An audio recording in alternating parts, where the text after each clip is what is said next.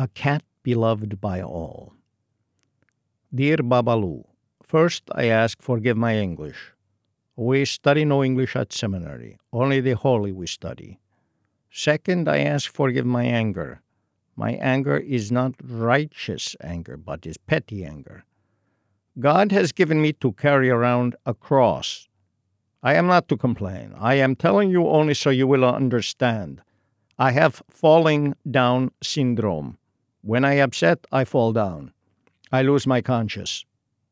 I am only falling down when I am angry. I am angry when people knock on the door all of the day and all of the night.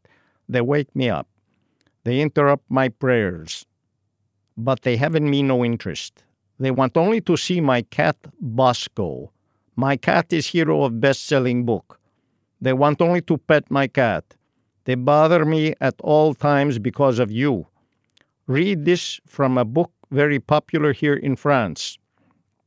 And above all, I want to thank Mr. Babalu for giving me the courage to write The Whole.